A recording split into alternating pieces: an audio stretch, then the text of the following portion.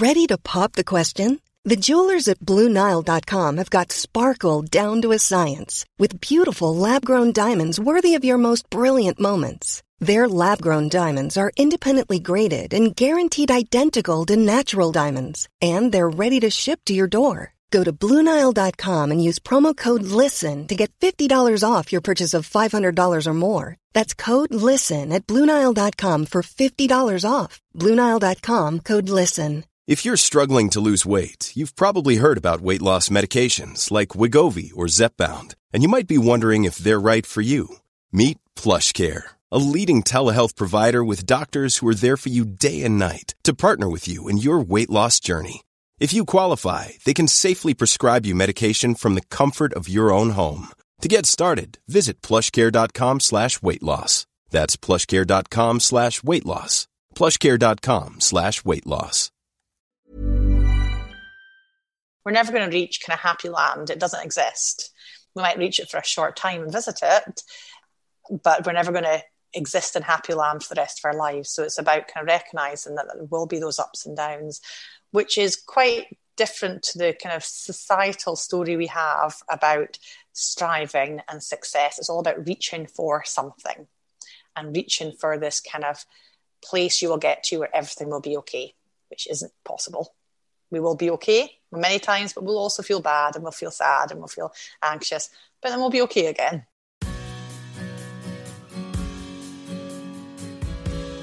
Hi, I'm Francesca Spector, and you're listening to Alonement, the podcast that broadens the conversation around alone time. Each episode, I ask my guest about the time they spend by themselves and why it matters. At the heart of every episode is one central question. What turns solitude into a good or bad experience? Because when alone time isn't lonely, it's alonement. So we're finally here. It is season 3 finale time. And before I start the episode, I just wanted to remind you that I have written a book. Alonement, How to Be Alone and Absolutely Own It is available in hardback, Kindle and audiobook editions. If you would like a sneak preview before ordering yours, I've included an exclusive clip from the audiobook at the end of this episode. Now, time for the episode, and might I add, what a banger to conclude with. My interviewee this week is Dr. Emma Hepburn, aka the Psychology Mum. I'm just going to come out and say it. Emma quickly became one of my all-time favourite interviewees within basically minutes of starting this recording. She's that magical combination of grounded, honest, and astonishingly wise. One moment she's your relatable best friend, the next she's throwing out brilliant, insightful nuggets of wisdom that make you pause for thought. For those who aren't already familiar with her work, Emma is an NHS clinical psychologist known for producing beautiful illustrations that demystify mental health concepts for the masses. Her Instagram page, The Psychology Mum, has over 100,000 followers and has proved a welcome balm for those struggling during lockdown. So, pretty much all of us then. She's also the author of a toolkit for modern life, which is out now in hardback. I couldn't think of a better way to end this season than speaking to Emma, and I know you're going to fall in love with her like I did. Happy listening.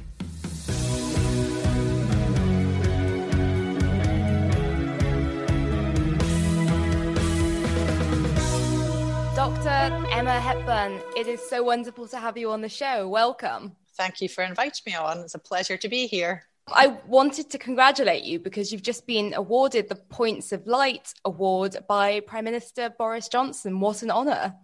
Yes, that was quite a surprise. I have to admit, when they first called me, I thought it was some sort of scam call. But no, it turned out it wasn't. They genuinely were from the Prime Minister's office and wanted to give me this award. So I then had a call with the Prime Minister just a couple of weeks ago. a Zoom call as well, and with my children video bombed so they could tell their friends the next day that the Prime Minister said hello to them, which he did. That is amazing. I love that. I guess it's the reality of homeschooling, which I know you've been doing. You can't, even if you're quite literally on the phone to the Prime Minister, you can't get a moment's relief and peace. Yes, absolutely. I mean, they were kind of standing in the door. I did give them permission to come in, but I think they would have come in without permission anyway. So yes, and that's probably a good example of how homeschooling works. Your children are just there constantly demanding your attention. Well, I think there's something nice about it, I do think, because it's almost like those veneers have dropped off. We almost get that picture of someone's home life. Yeah, I like that. I like the fact that, that we can see that you can't separate the person from the work. And I think for so long we've tried to pretend we are this work person and we're this home person. And of course, in some situations, that's quite helpful, having a kind of different mindset. But also, it's sometimes not that helpful because you can't really separate the fact you've got kids that you need to go and pick up when you're at work, and that creates stress if you're late. So I like the fact that's happened. Yeah. It's interesting because, you can't necessarily separate that, but you very much, even in your Instagram handle, you very much acknowledge the fact that you are a mum. You are the psychology mum. Mm-hmm. Yes. Although I do try to keep, and I don't show my children on Instagram, so I do try and keep it very boundaried in terms of professionalism. But when I was coming up with the name, and I think it was before I realised how popular it would become, I was like, well, what do I do? My two identities at the moment, and this was a couple of years ago, are I'm a psychologist and a mum. So it was as basic as that. Put the two of them together, and that's my two identities. So, yeah.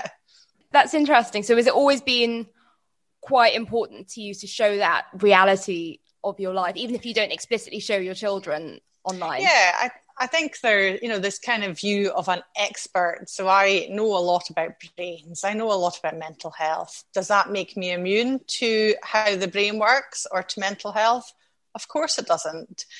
I still have a brain that functions like anybody else's brain. It still has the same bias and the same, it's still drawn towards certain things.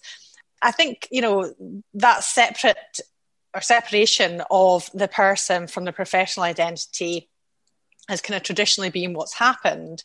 But actually, I think recognising or showing that, not in a very boundaried way, that we all have these same experiences. It's kind of common humanity, that brains work as they do, kind of normalizes that experience. And actually, even in my previous book, I kind of slip in a couple of things about the reward areas of our brain and not being able to override it when I, for example, eat a multi-pack of crisps, because we're all prone to these things. We all have mental health, we all have a brain, we all experience many of the same similarities across that. Of course, there's individual differences, but to pretend I don't would be unrealistic. To put myself on this pedestal, it's like I know everything about mental health and I know exactly how to apply it. Well, I do know a lot about mental health and I do know a lot about our brains, but applying it can still be hard at times because I still have the same fallacies that all humans have. I think this is a perfect point to ask a question which I imagine you don't get asked all that often, which is, how are you? Because I know that you've been supporting, I don't think it's even a stretch to say you've been supporting the nation, you've been supporting your family, you've been working as a clinical psychologist for the NHS throughout this pandemic. How are you coping with all that? Yeah, I would say today, because the sun has come out, I'm feeling quite good. But January and February, I was definitely experiencing lockdown exhaustion. I think what had happened is that I like going out for walks in the evening. We had a really grim February and January in Scotland. That wasn't possible. So a lot of my coping strategies were taken away. And then the multiple demands, so the children were at home, of homeschooling, trying to juggle a job or two jobs, because I also work at the university, trying to keep up with other demands which came in via the Instagram stuff. Just that kind of, I was overloaded with stuff or things to do. My brain was overloaded, and you're pulled between all these different areas, and that's exhausting for your brain. Multitasking at that level is exhausting. I think you can feel like you're not succeeding in any of those. And that's exhausting as well. So yeah, I'm feeling quite hopeful right now because the sun's out. But had you asked me last week when it was torrential rain here, you would have got a very different story. Yes, and that's very realistic. I know that in one of your brilliant illustrations, you do a sort of graph of, emotions, and it really is, it's a roller coaster as you draw it like this swirly line rather than this, straight constant that we think. And that's why I really like, the title of your book, A Toolkit for Modern Life. It's, I suppose the idea of a toolkit presupposes that things break or go wonky. And to have a toolkit almost, I don't know, it almost allows that reality. Yeah, and I think it's also applying the right tool at the right time for you, and what works for you might be slightly different. So I think the idea is that things will go wrong in life, and things go wrong in your house, things break in your house, you have a toolkit for it. It's inevitable that things will go wrong in your life and that you will sometimes feel bad. That's life. We can't help feeling bad. We can't help feeling anxious at times, but it's about knowing what you can do about it and how you can help yourself. It's not trying to avoid feeling bad or trying to avoid feeling anxious all the time, which is actually unhelpful. It's trying to find the things that you can best do to help yourself when that happens. So I think that's how the toolkit analogy works. It's also about realistic expectations about how emotions work, expecting at times life will throw things at us and we will feel bad. Mm. And your pandemic toolkit, you were saying that walks have been a really useful tool for you. Do you think that almost has been, much more of a challenge just because of something like the weather?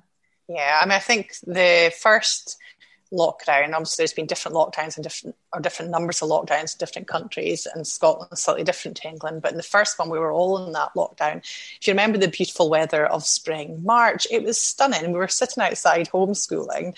We were out on beautiful walks. The days were getting longer. And that enabled us to do things which helped us cope. In a winter lockdown, people feel quite often bad in the winter time anyway, or feel worse because they're not getting the same level of light, the same level of time outside. But also what it did, like you mentioned, was take away a lot of those coping strategies we normally use.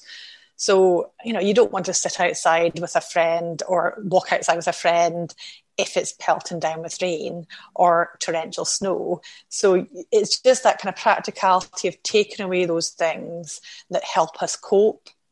And also, I think everybody was just absolutely exhausted. And I walk around the hospital, the staff look exhausted. Everybody was already exhausted. So we're coming from a different base where people are already having kind of difficult emotions. There's difficult emotions, obviously, with a pandemic, but that was with a kind of layer of exhaustion on top of it, which was a kind of additional thing we had to get through. And also kind of hope. I think in the first wave or the first lockdown, we had hope that it wouldn't last long. It was this kind of camaraderie that we were all in it together. And I think holding on to hope during those winter months, not knowing when it was going to end, not knowing when it was going to be light again, was really difficult. And I think that's why the sunshine, to me, has just made me go, okay, yes, we do get spring and nice weather in Scotland. I've started to feel quite hopeful about it again. But when your mood is already low, what we do is we predict the future based on that current mood. It's called affect anchoring. So we anchor our predictions about how we currently feel. And if we currently feel bad, it can be hard to see us feeling any other way in the future. So you really have to force your brain to kind of think, but last March was beautiful. It was really nice. And I did feel good, even though there was, times I felt stressed last March, I did feel good. In the sunshine, there was things I could do to make myself feel good. So it's reminding yourself about those little pockets of hope and seeing the spring bulbs come up, whatever it is. It's not about trying to say I shouldn't feel that way. It's saying there is still hope here and I can hold on to that because I will feel a different way in the future. That's fascinating. Affect anchoring. And and so it's based almost on, I suppose, an acquired wisdom, because we have like I suppose, we always use the word unprecedented, but now we have a precedented spring during the pandemic, which, as you say, had moments of okayness. Yeah. And it's helping your brain remember that. So when it's feeling bad or exhausted, because our brain is designed to process lots of complex information very, very quickly. if we processed everything that was going on in the world, our brain would be constantly overloaded and wouldn't work. So it has lots of shortcuts. And one of those is what I described, kind of anchoring itself onto what's going on right now to predict the future. But also we have a real kind of threat and negative bias. So we'll notice that. And it has a stronger impact on our brain than positive things. So sometimes you almost have to work against your own brain to kind of get yourself through these things. And having an understanding about how that works, I think, can be really helpful to say, okay, yes, I am noticing all these threats out there, but I know that's because my brain is picking up on that kind of negative bias and being threat orientated. Wow. I mean, my brain is absolutely fizzing from everything you're saying already.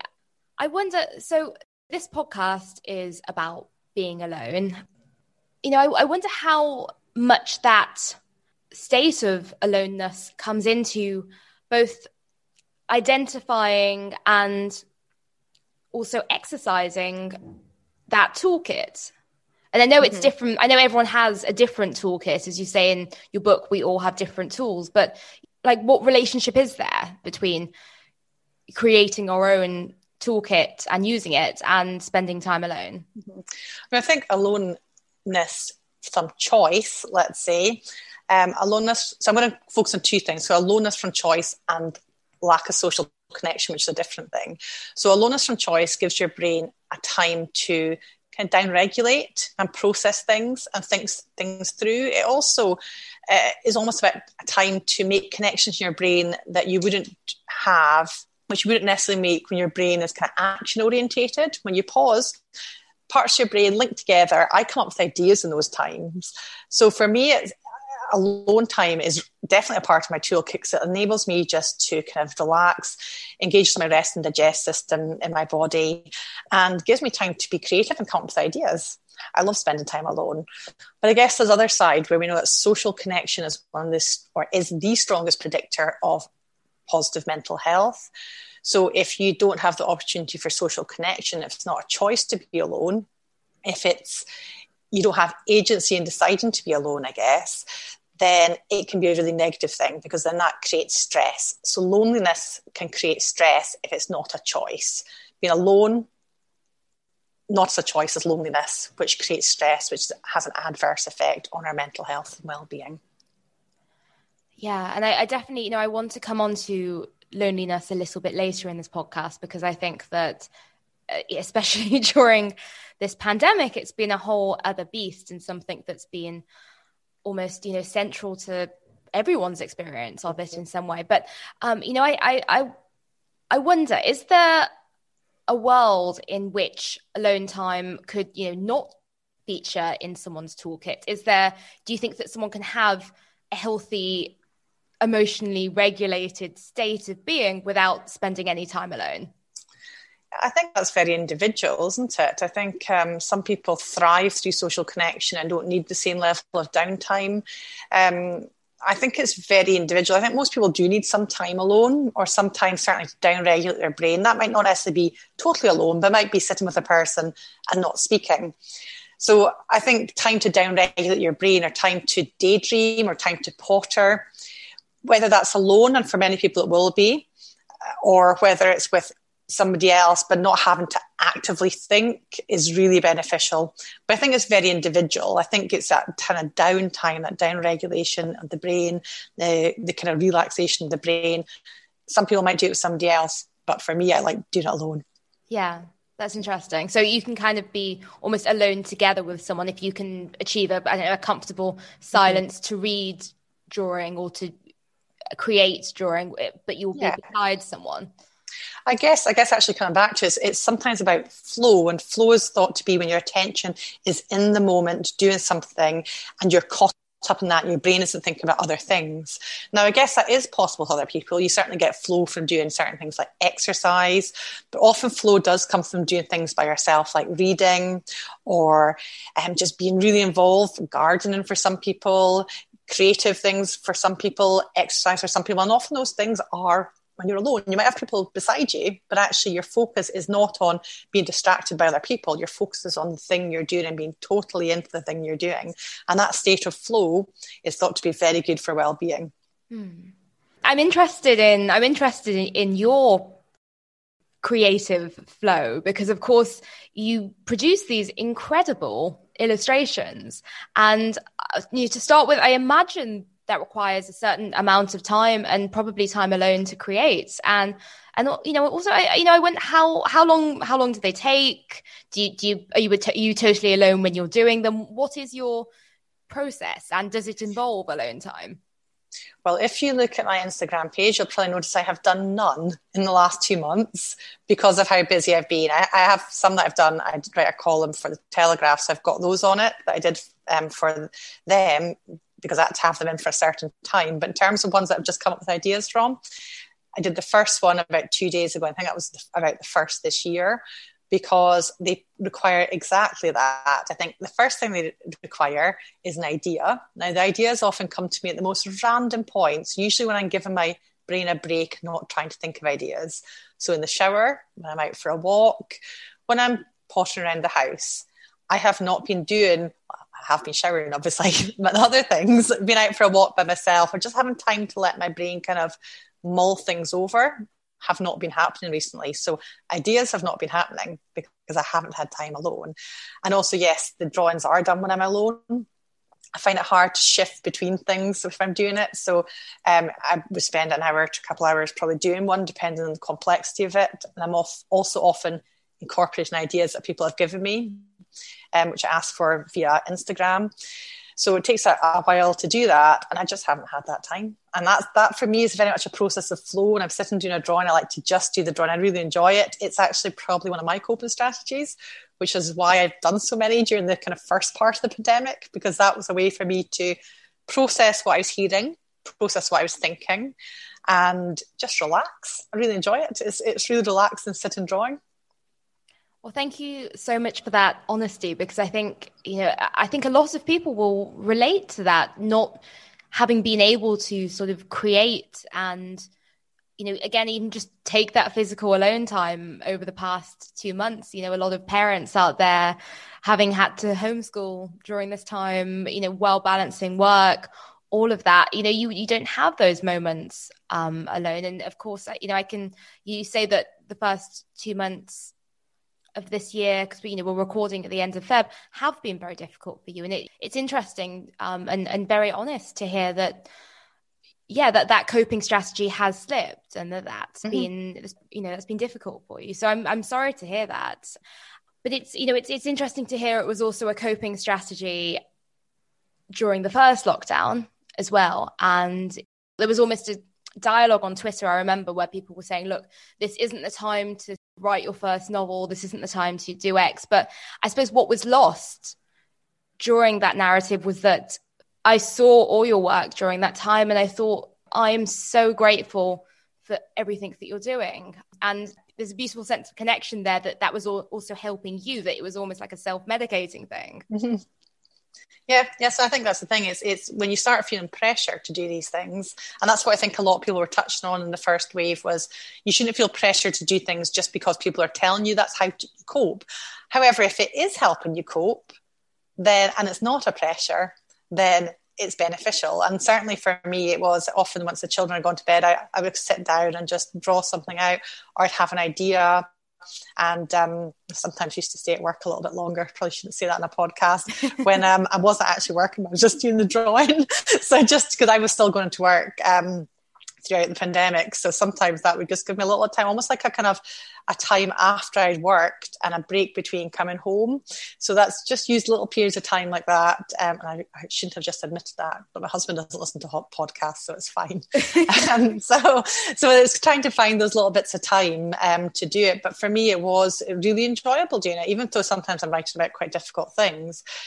I think also the feedback I get about how helpful it is to people is also hugely beneficial for me to hear, because it makes that time not just worthwhile for me, but worthwhile for other people as well. Absolutely. And I think at the beginning of your book, you write about your pillars of mental health. And the first one of them is connection. And I think that, what you did through those illustrations, well, they were something that you did, yes, as you say, in that sort of sneaky alone time tagged on to the end of work. That's exactly what it was. It's something that came out of your alone time, but it created so much connection. I mean, I've done the whole of lockdown alone, but I was doing the first 2 months during that period where we couldn't see anyone, even meet anyone for a walk. I was doing it completely alone. And I felt so seen in your illustrations. I felt so much less lonely in what was going on. And I think that that's a part of why they caused such a big stir and created such a following during this time. That's really interesting, actually, when you say that, because I think actually part of being alone is thinking that you are different sometimes. So as psychologists, we talk about normalizing experiences. So if somebody comes in to meet me and they are telling me, I shouldn't be feeling like this, is it abnormal?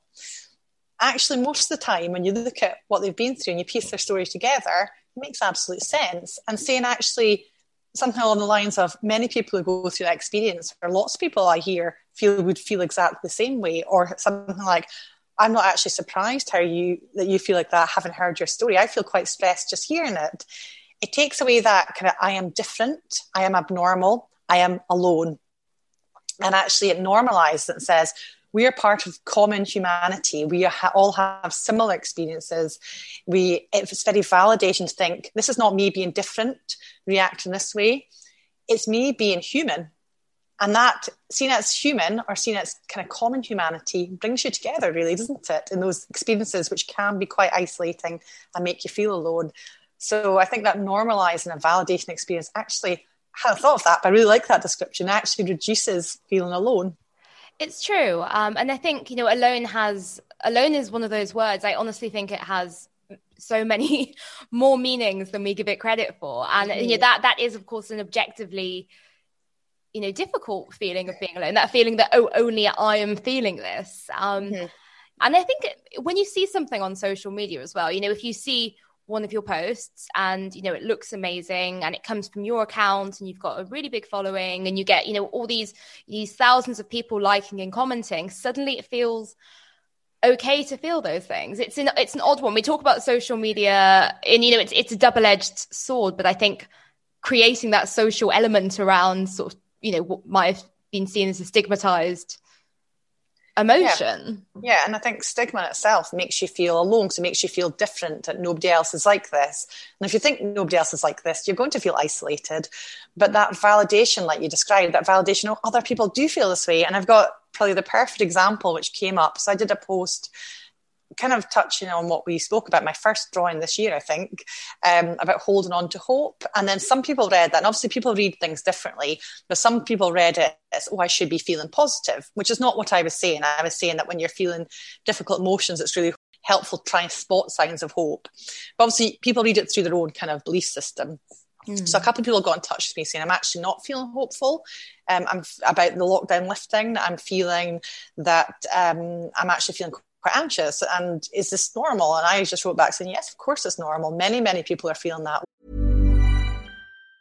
Mom deserves the best, and there's no better place to shop for Mother's Day than Whole Foods Market. They're your destination for unbeatable savings, from premium gifts to show-stopping flowers and irresistible desserts. Start by saving 33% with Prime on all body care and candles. Then get a 15-stem bunch of tulips for just $9.99 each with Prime. Round out Mom's menu with festive rosé, irresistible berry chantilly cake, and more special treats. Come celebrate Mother's Day at Whole Foods Market. Many of us have those stubborn pounds that seem impossible to lose, no matter how good we eat or how hard we work out. My solution is PlushCare. PlushCare is a leading telehealth provider with doctors who are there for you day and night to partner with you in your weight loss journey. They can prescribe FDA-approved weight loss medications like Wegovy and Zepbound for those who qualify. Plus, they accept most insurance plans. To get started, visit plushcare.com/weightloss. That's plushcare.com/weightloss.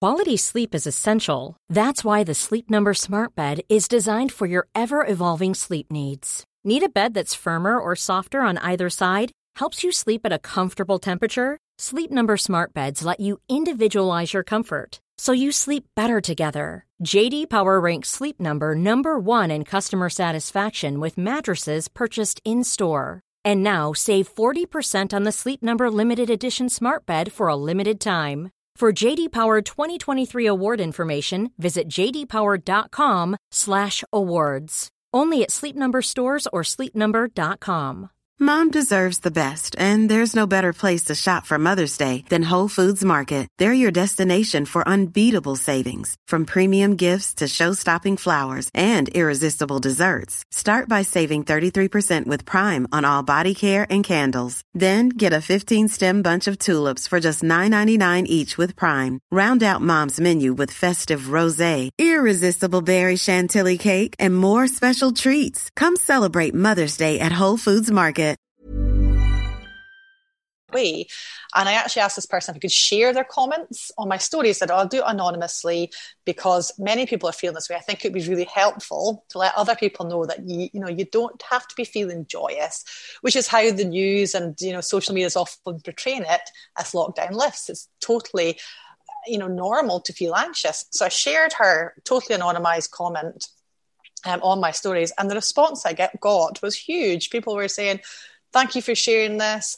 I thought it was just me. I thought, it was a bit weird. I was feeling this way. I was trying to hide it. But now I've realized that lots of people feel this way. And yes, lots of people are feeling that way. So however you're feeling in response to the situation, there'll be many, many other people feeling that way. And if you think you should be feeling a particular way, for example, joyful or happy all the time, then it will make you feel isolated and alone. Yeah. Do you think I'm trying to unpick this in my mind. Do you think there's sometimes this almost like angsty teenager within all of us that wants to feel that we are alone in a certain emotion, that something's bigger than the world around us? I think what it is, I think more so it's about kind of societal beliefs about how we should be. And I think there's this kind of story throughout society that we reach a peak point of adulthood and we will be okay. And that is us, we're sorted. And at that point, we will feel happy for the rest of our lives, that kind of happy ever after. And I think as a teenager, you're trying to find your identity. You're trying to kind of find where you are in life. And then you think you're going to get this peak point. But actually, none of us get that peak point. We might feel we've got to it for a very short time, possibly, probably not. And then we change. But this belief that you're trying to reach this peak point, and that's kind of this nirvana of happiness and how we feel, I think makes us feel we shouldn't be feeling lots of different ways. When actually, like you described, that waves of emotion, we go up and down all the time. It's perfectly normal for us. We're never going to reach kind of happy land. It doesn't exist.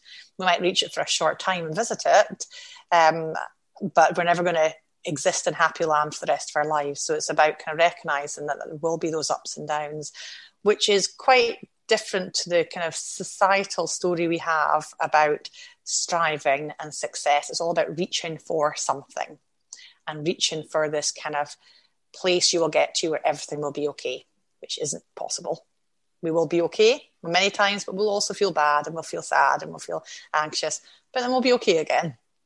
Oh, Emma, I'm so soothed just by hearing that. Good. You've been working as a NHS clinical psychologist throughout this time as well. How has we talk about living in a loneliness epidemic, and that predates the pandemic. We were talking about loneliness before, and we're talking about loneliness now.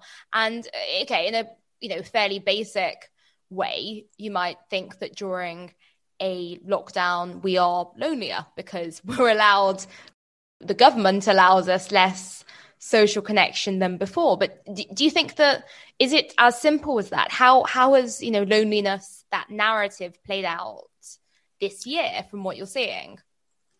Yes, I think there certainly is more isolation, and isolation isolation is very rarely through choice, but loneliness and people not having the connections that they want, and that is impacting on well-being and mental health. I mean, obviously some people are very good at keeping up connection online or in different ways, but that kind of group connection, which is kind of the fabric of our society, isn't it? The connections we have, the people we link into, those small points of connection, just saying hello to somebody in the street, are all valuable and all provide an identity of who we are as people, but also serve a purpose for us as individuals. It makes us feel good, it validates us, allows us to talk through things, and they're just not so readily available. We have to almost work to create those social connections at the moment. And when you're feeling a bit rubbish anyway. Even putting the work into get those social connections can be really hard. So I certainly think the kind of fabric of social connection is not totally lost, because there's lots of people keeping it up with phone calls, with internet, with, going out and meeting people as is allowed during lockdown. But the naturalistic kind of social connections in society just haven't been available to us in the same way, which certainly impact on us. But hopefully it'll be shorter term. We are naturally social beings, and I'm sure that will bounce back, and that fabric, that social connection will build up again and benefit us all. But it's just naturally been taken away by what's happened, which impacts on how people are feeling. Absolutely. And I've seen some really interesting stats that actually I don't think was spoken about so much before this year, before the past year, that 16 to 24-year-olds are one of the loneliest demographics, in some studies the most lonely. And I think that, do you think that perhaps this year has brought attention to that in a way that there wasn't any before? Yeah, I think that's interesting, isn't it? Because you think of that group as a very social group of kind of students going out. But I think even if you think about all the new things that are happening in that age, we're often leaving school. We've got a set group of people, whether you enjoy being with them or not. You might be quite thankful to leave school, but you're certainly moving on and you're trying to form usually new relationships. So whether you're going to university or into a job. So it's in a time of huge transition in your life, and transitions require creating new social connections, require putting yourself into unusual and often stressful new situations. There's a lot of stress in those age groups. And, going out as a student, you don't naturally fall into the people that you want to be with. That takes a little bit of time. So even though you're in huge groups of people often, I remember starting university, there'd been hundreds of people there. But actually in those hundreds of people, you have to find the 2 or 3 people or whatever number that you actually really connect with. And it can actually be quite lonely in huge groups of people. Doesn't look it. I live close to the university. I look across, not right now, obviously, and see hundreds of students. It looks hugely socially connected. But people can be really lonely in that huge amount of people as well, because they haven't found those links. And it's about finding those links in themselves can be quite stressful. So I think it's a period of huge transition and uncertainty, and finding your identity and finding the people that you actually want to be with and you actually want to connect with, and what you as a person connect with, because we don't often know. And we often don't find out until we're a bit older about what actually makes us feel connected and what makes us feel good. So I think, it's a huge period of transition.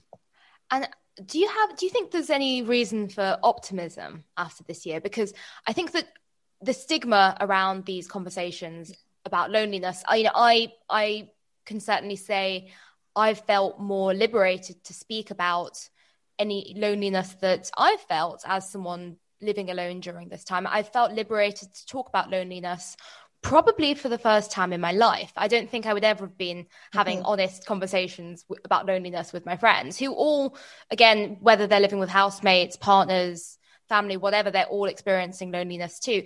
And do you think that there's almost a room for optimism in that we are finally acknowledging loneliness? So perhaps we can speak about it going forward, pandemic or otherwise.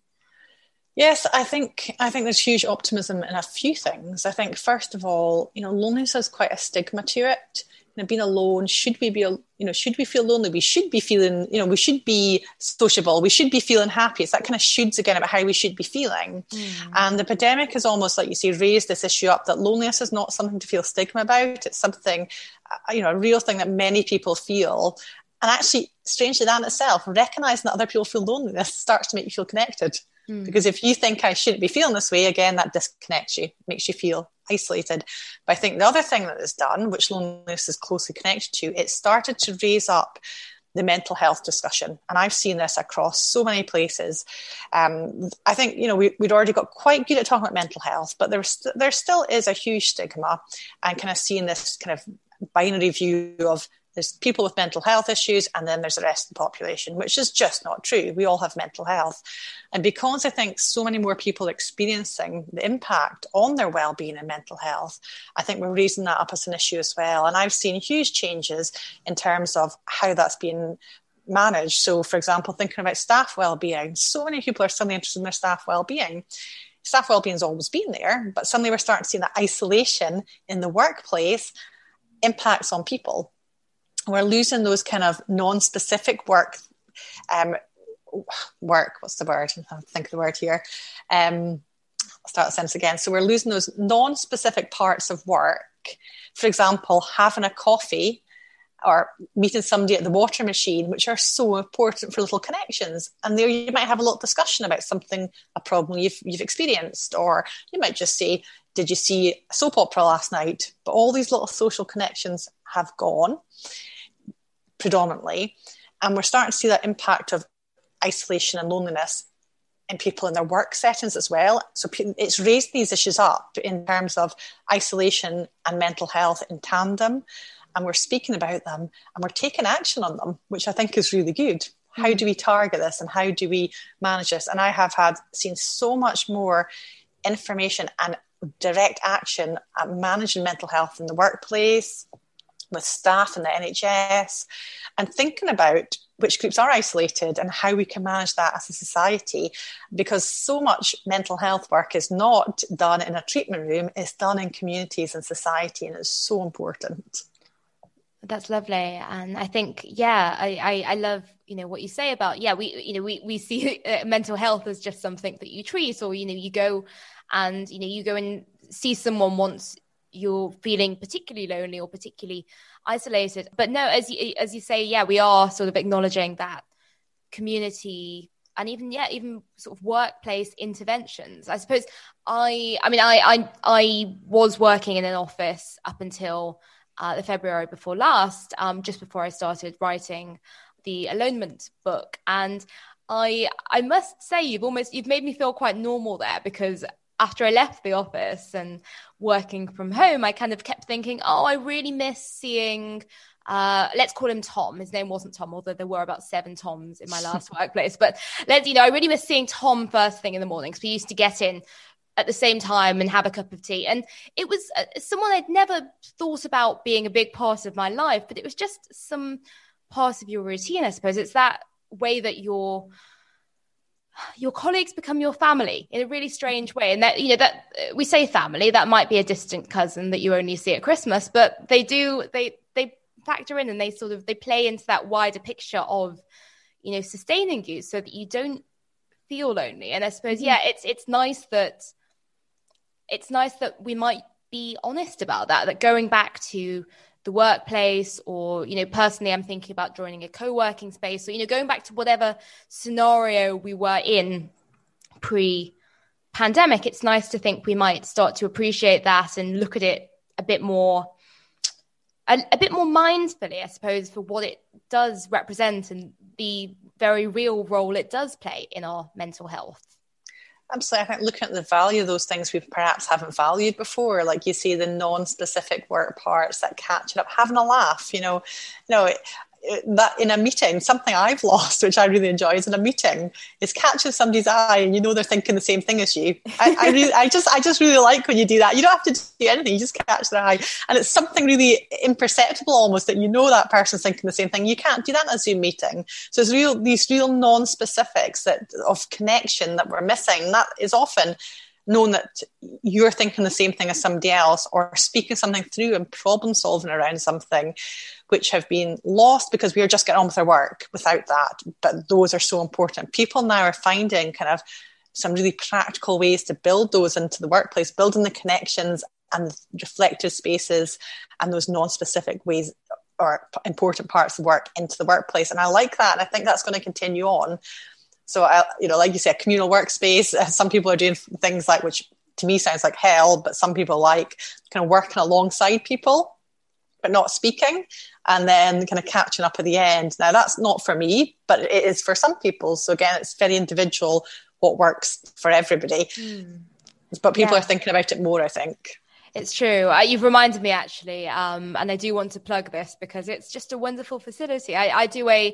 While I write independently for most of the day, I do something called Writers' Hour every morning, run by London Writers' Salon. It's a session where we all sit and write in silence for an hour at 8 a.m. And it would have seemed like the weirdest thing before this year to imagine us all doing that, or just sort of staring at each other on our screen via this giant Zoom of about 300 people. But God, it's been the game changer. It's probably, talking of toolkit, it's, it's probably been one of the key tools. throughout this year. And yeah, it's nice. I suppose it's nice to appreciate that. I like that we've almost taken ourselves back to that stage where we're children and we'll sort of walk up to each other in the playground and say, will you be my friend? You know, we're acknowledging these important things. And I imagine it's quite motivating as well. There's a really interesting, and I can't actually remember who spoke about this, but I think it was possibly Aristotle who talked about our second self. And actually we almost need that second self to keep us motivated to do things. And certainly in the modern research, it shows that if we agree to do something with somebody else, just like you have with that writer circle, we're more likely to do it.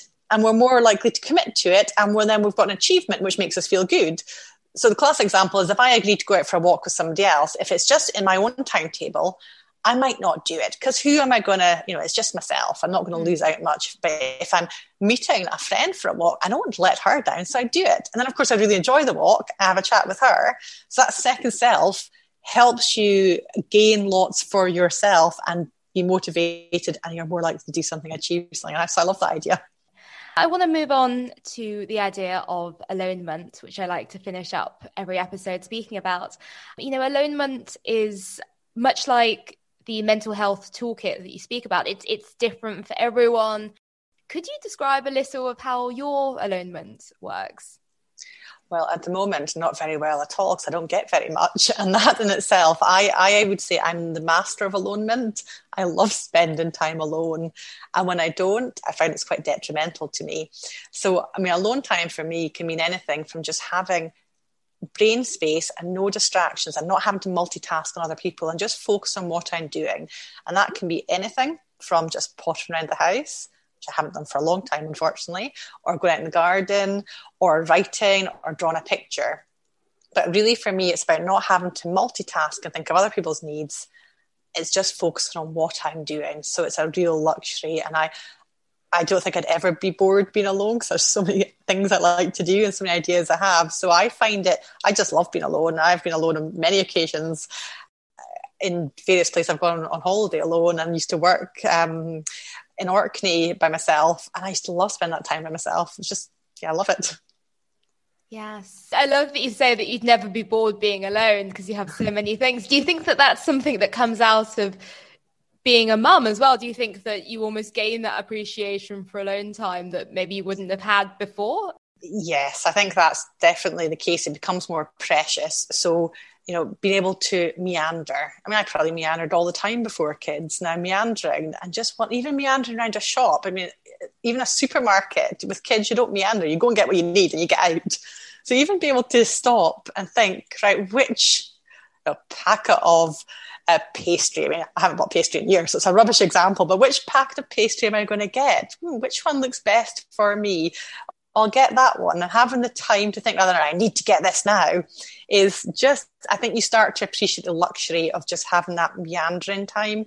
I've always enjoyed meandering, but I think I probably place hugely more value on it now when I have time alone, when I have walks, or when I have any time, pockets of time alone. I think the value has increased exponentially since having kids.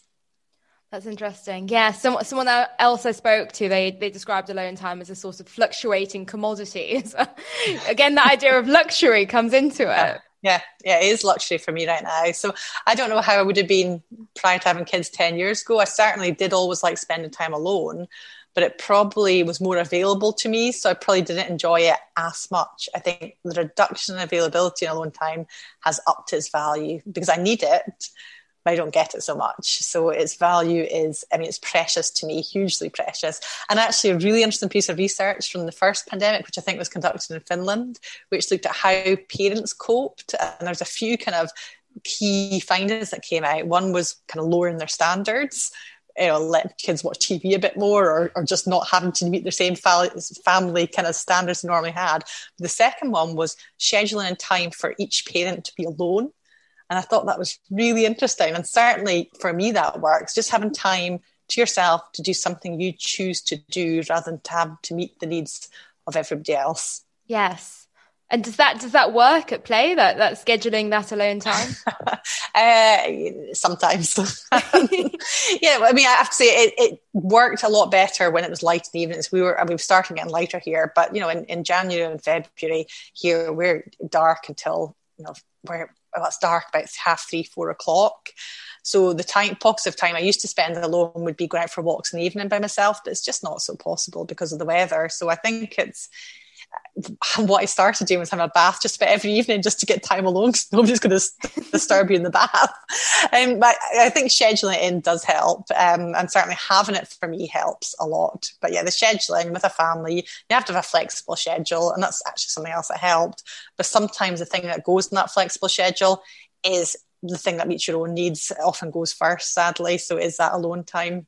Yeah, because alonement, one of the biggest, probably one of the most outward facing manifestations of your own alonement is your beautiful illustrations, which, as you say, you need that alone time for them. And that sort of had to fall to the wayside the past couple of months. Yeah. And I think even the alone time to enable those ideas to come. So enable the kind of brain connections to put together to process a piece of information I maybe got during the day from something somebody had said on Instagram, and thinking, oh, that would make a good illustration. I didn't even have the time to do that. So that alone time for me is also about the generation of ideas. I'm not necessarily sitting thinking I'm going to come up with ideas, because I don't come up with ideas when I think that, but they happen when I'm doing something else. And they always tend to happen when I'm doing something else. They pop into my head. And they do sometimes pop into my head at work, but I don't remember them because I'm so busy doing other stuff. But when I'm alone or having that kind of alonement time, that's when I will have an idea, then have time to think about the idea and think about how I could kind of draw that idea. So the image then comes to mind as well beyond the idea. But that's having brain space, and I haven't had much recently. Alonement is something that I am biased, but I know that again, I'm like you. I think that. And, I'll hold my hands up again that the past couple of months, I've probably been neglecting my alonement in that, for instance, I haven't been journaling as much. Mm-hmm. And that's my thing that I know sustains me. But something I do struggle with, and I think perhaps maybe a lot of listeners will be struggling with, when do you know that you should, or how do you know, rather, how do you know when you should be prioritizing alone time, and how do you know when you should be prioritizing social time? And how do you make that call of what you need for your mental health in that moment? Well, I think nobody gets this right all the time. I think we all kind of have to go with what feels right for us at the time. And I think it's really difficult because our brains also often predict the wrong thing. So it predicts what will make us happy, or what it predicts will make us happy is not necessarily what will always make us happy. So I think it's really difficult, but I think it's just noticing how you're feeling as much as possible, because that's the first thing. You need to actually be aware of how you're feeling and thinking, what would help me right now? What do I feel like I need right now according to how I'm feeling? You won't get it right all the time. Sometimes you'll maybe speak to somebody on the phone, you come off feeling worse, and that wasn't the right thing to do. And sometimes you'll spend some time alone, and you'll start, thinking, I should be doing this, I should be doing that. So actually the time alone becomes unhelpful. But I think it's also noticing that, starting to notice patterns, and you start to build up and understand when something will be helpful. But don't think anybody can make that decision all the time about what's right for them all the time. But it's trying to notice how you're feeling and thinking, what do I need now? What do I want to now? What would be helpful for me now? When you have the time to do that, of course. Yeah. So, but yeah, I think we're all learning throughout life about what works for us when, and we all get it wrong at times. That awareness, because again, be aware, that's the second of your pillars of mental health. That requires a certain amount of aloneness, even if it's not physical alone time. How do you do that? What would be your sort of top tip for, gaining that awareness in the first place? Yeah, I think time to reflect, building in some time to reflect. So, for example, at the end of the day at work, even building in 5 minutes, or after you've been writing for a bit, thinking, right, okay, so what worked well there, or how was I feeling? Just reflecting on what's done. Often we're on to the next thing, but I think building in reflection time is really important. And also in that reflection time, say, well, how am I feeling now? What's actually going on, what's going on in my body, how am I feeling, what am I thinking? So just stopping and pausing, even for a couple of minutes, and thinking about how you're feeling, because we're so often just going on to the next thing. And that pausing can be thinking about how you're feeling in the here and now, but also just reflecting on what you've done and reflecting on how you felt when you did things. So you're kind of building up an awareness of, okay, after I wrote that piece of work and then phoned somebody, but actually that was really unhelpful. So thinking back kind of on what you've done, or thinking after I wrote that piece of work and then sat at a cup of tea and thought about it, and that was really helpful. So it's reflecting on what's been helpful for you, but also reflecting on how you feel now. And I think building in bits of reflection time, and I talk about in the book having a to-do list, which is really a chance to reflect on your day, and also reflecting what went well. What did I do that worked well? And that might be thinking, well, I actually then spent 5 minutes alone after doing a really busy piece of work in that meeting, and that worked really well for me. So you have to notice and be aware of A, how you're feeling, B, what worked for you, and see what didn't work for you. And it's only by knowing that you can kind of build up in the future and learn from that and kind of think about what does work for you, because there's not one thing that works for anybody all the time. And it's about learning what works for you. And that's kind of a lifetime process, and knowing that you'll get things wrong at times, and that's okay. Oh, well, Emma, that is so, again, it's so soothing to hear. The resounding thing I hear from everything you say is it is okay, it is normal. And, as I said earlier, I feel so seen, and I know so many of us feel so seen from everything you do. So thank you for all your work, and I'm so excited to see what you produce in the future. And, thank you so much. Oh, thank you for having me on. It's been a pleasure.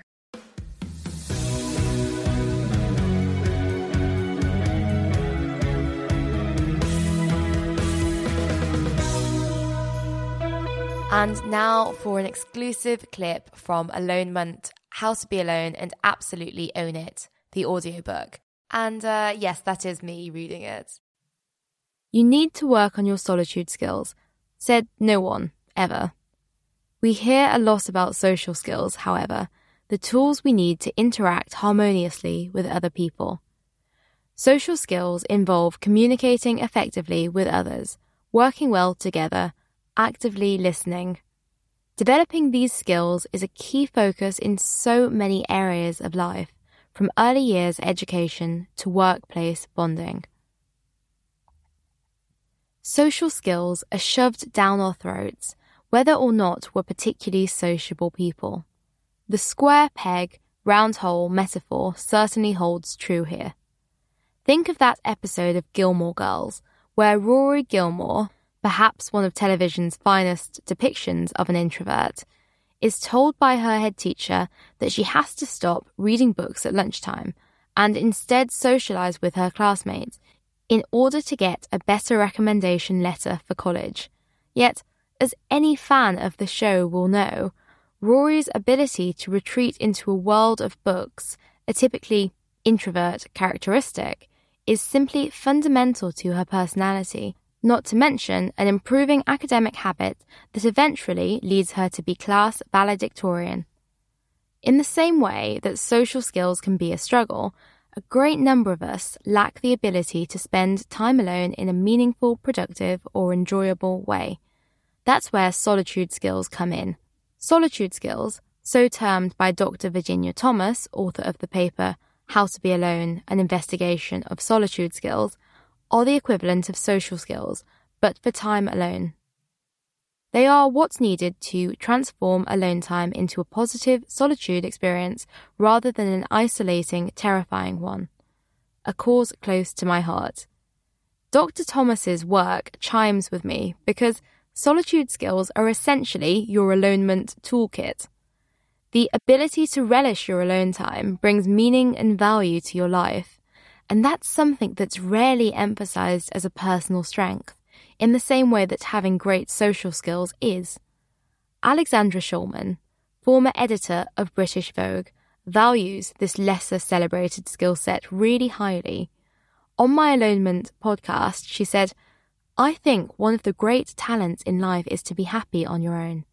People who are content on their own, who can also relate to other people, that is a great talent because at the end of the day, we are on our own, really, and it's important to be able to be on our own. I think it's also something that we don't value enough. It's a skill that's worth trying to perfect. Alone time, at its best, should be a self-actualizing experience. It's a chance to do the activities you love, like exercise or pursuing a creative hobby. It's to get to know yourself, to recognize your ambitions, and to look after yourself. In theory, great. The trouble is, if we lack solitude skills, often solo time can descend into the opposite. Expectation, a bubble bath, a chilled glass of Sauvignon Blanc, a copy of Middlemarch, and Radio 4 playing in the background, before changing into silk pajamas and dancing around to Super Freak like Cameron Diaz at the start of Charlie's Angels. Reality, falling down an Instagram rabbit hole, binging on Ben & Jerry's, plus whatever chocolate you find in the back of the cupboard, and texting your ex. If your time spent alone looks more like the latter, then you will start to associate solitude with negative behaviour patterns that leave you feeling absolutely lousy. And I don't blame you. As you've probably already discovered, carving time out to be by yourself doesn't mean that, instantaneously, just like that, you're going to make the best of it. As Alain de Botton said on the podcast, it isn't enough to say you can know yourself from being alone, because there are ways of being alone that are actually not being with yourself. While some people's preferred escapism is a ménage à trois with Ben & Jerry, Alain gave the example of someone obsessively scrolling through the news to avoid introspection. Whatever it is, we all have our unhealthy habits which can creep in while we're supposed to be having quality me time. Maybe that's not surprising, given how many of us are so thoroughly unused to spending significant periods of time alone.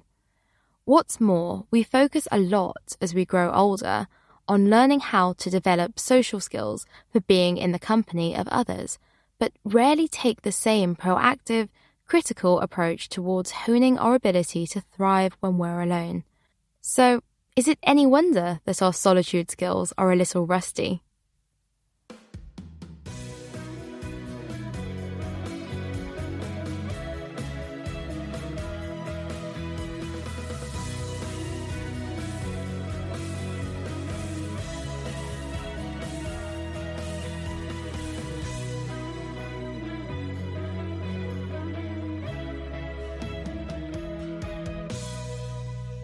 So how was that for you? I really hope you enjoyed listening to this podcast episode and the exclusive clip from the Alonement audiobook.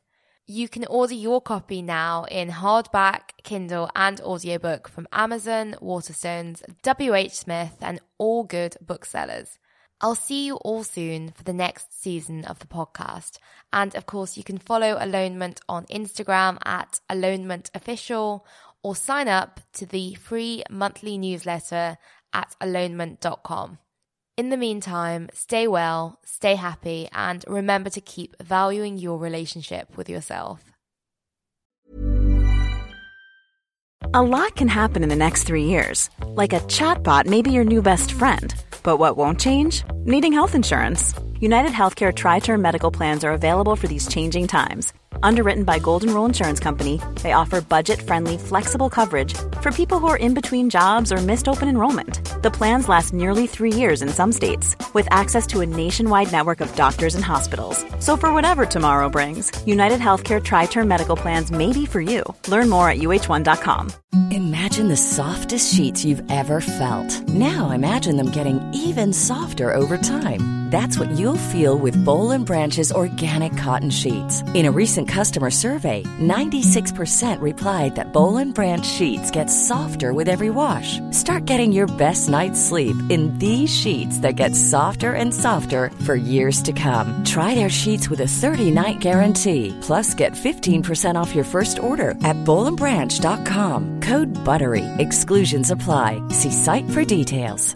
Mom deserves the best, and there's no better place to shop for Mother's Day than Whole Foods Market. They're your destination for unbeatable savings, from premium gifts to show-stopping flowers and irresistible desserts. Start by saving 33% with Prime on all body care and candles. Then get a 15-stem bunch of tulips for just $9.99 each with Prime. Round out Mom's menu with festive rosé, irresistible berry chantilly cake, and more special treats. Come celebrate Mother's Day at Whole Foods Market.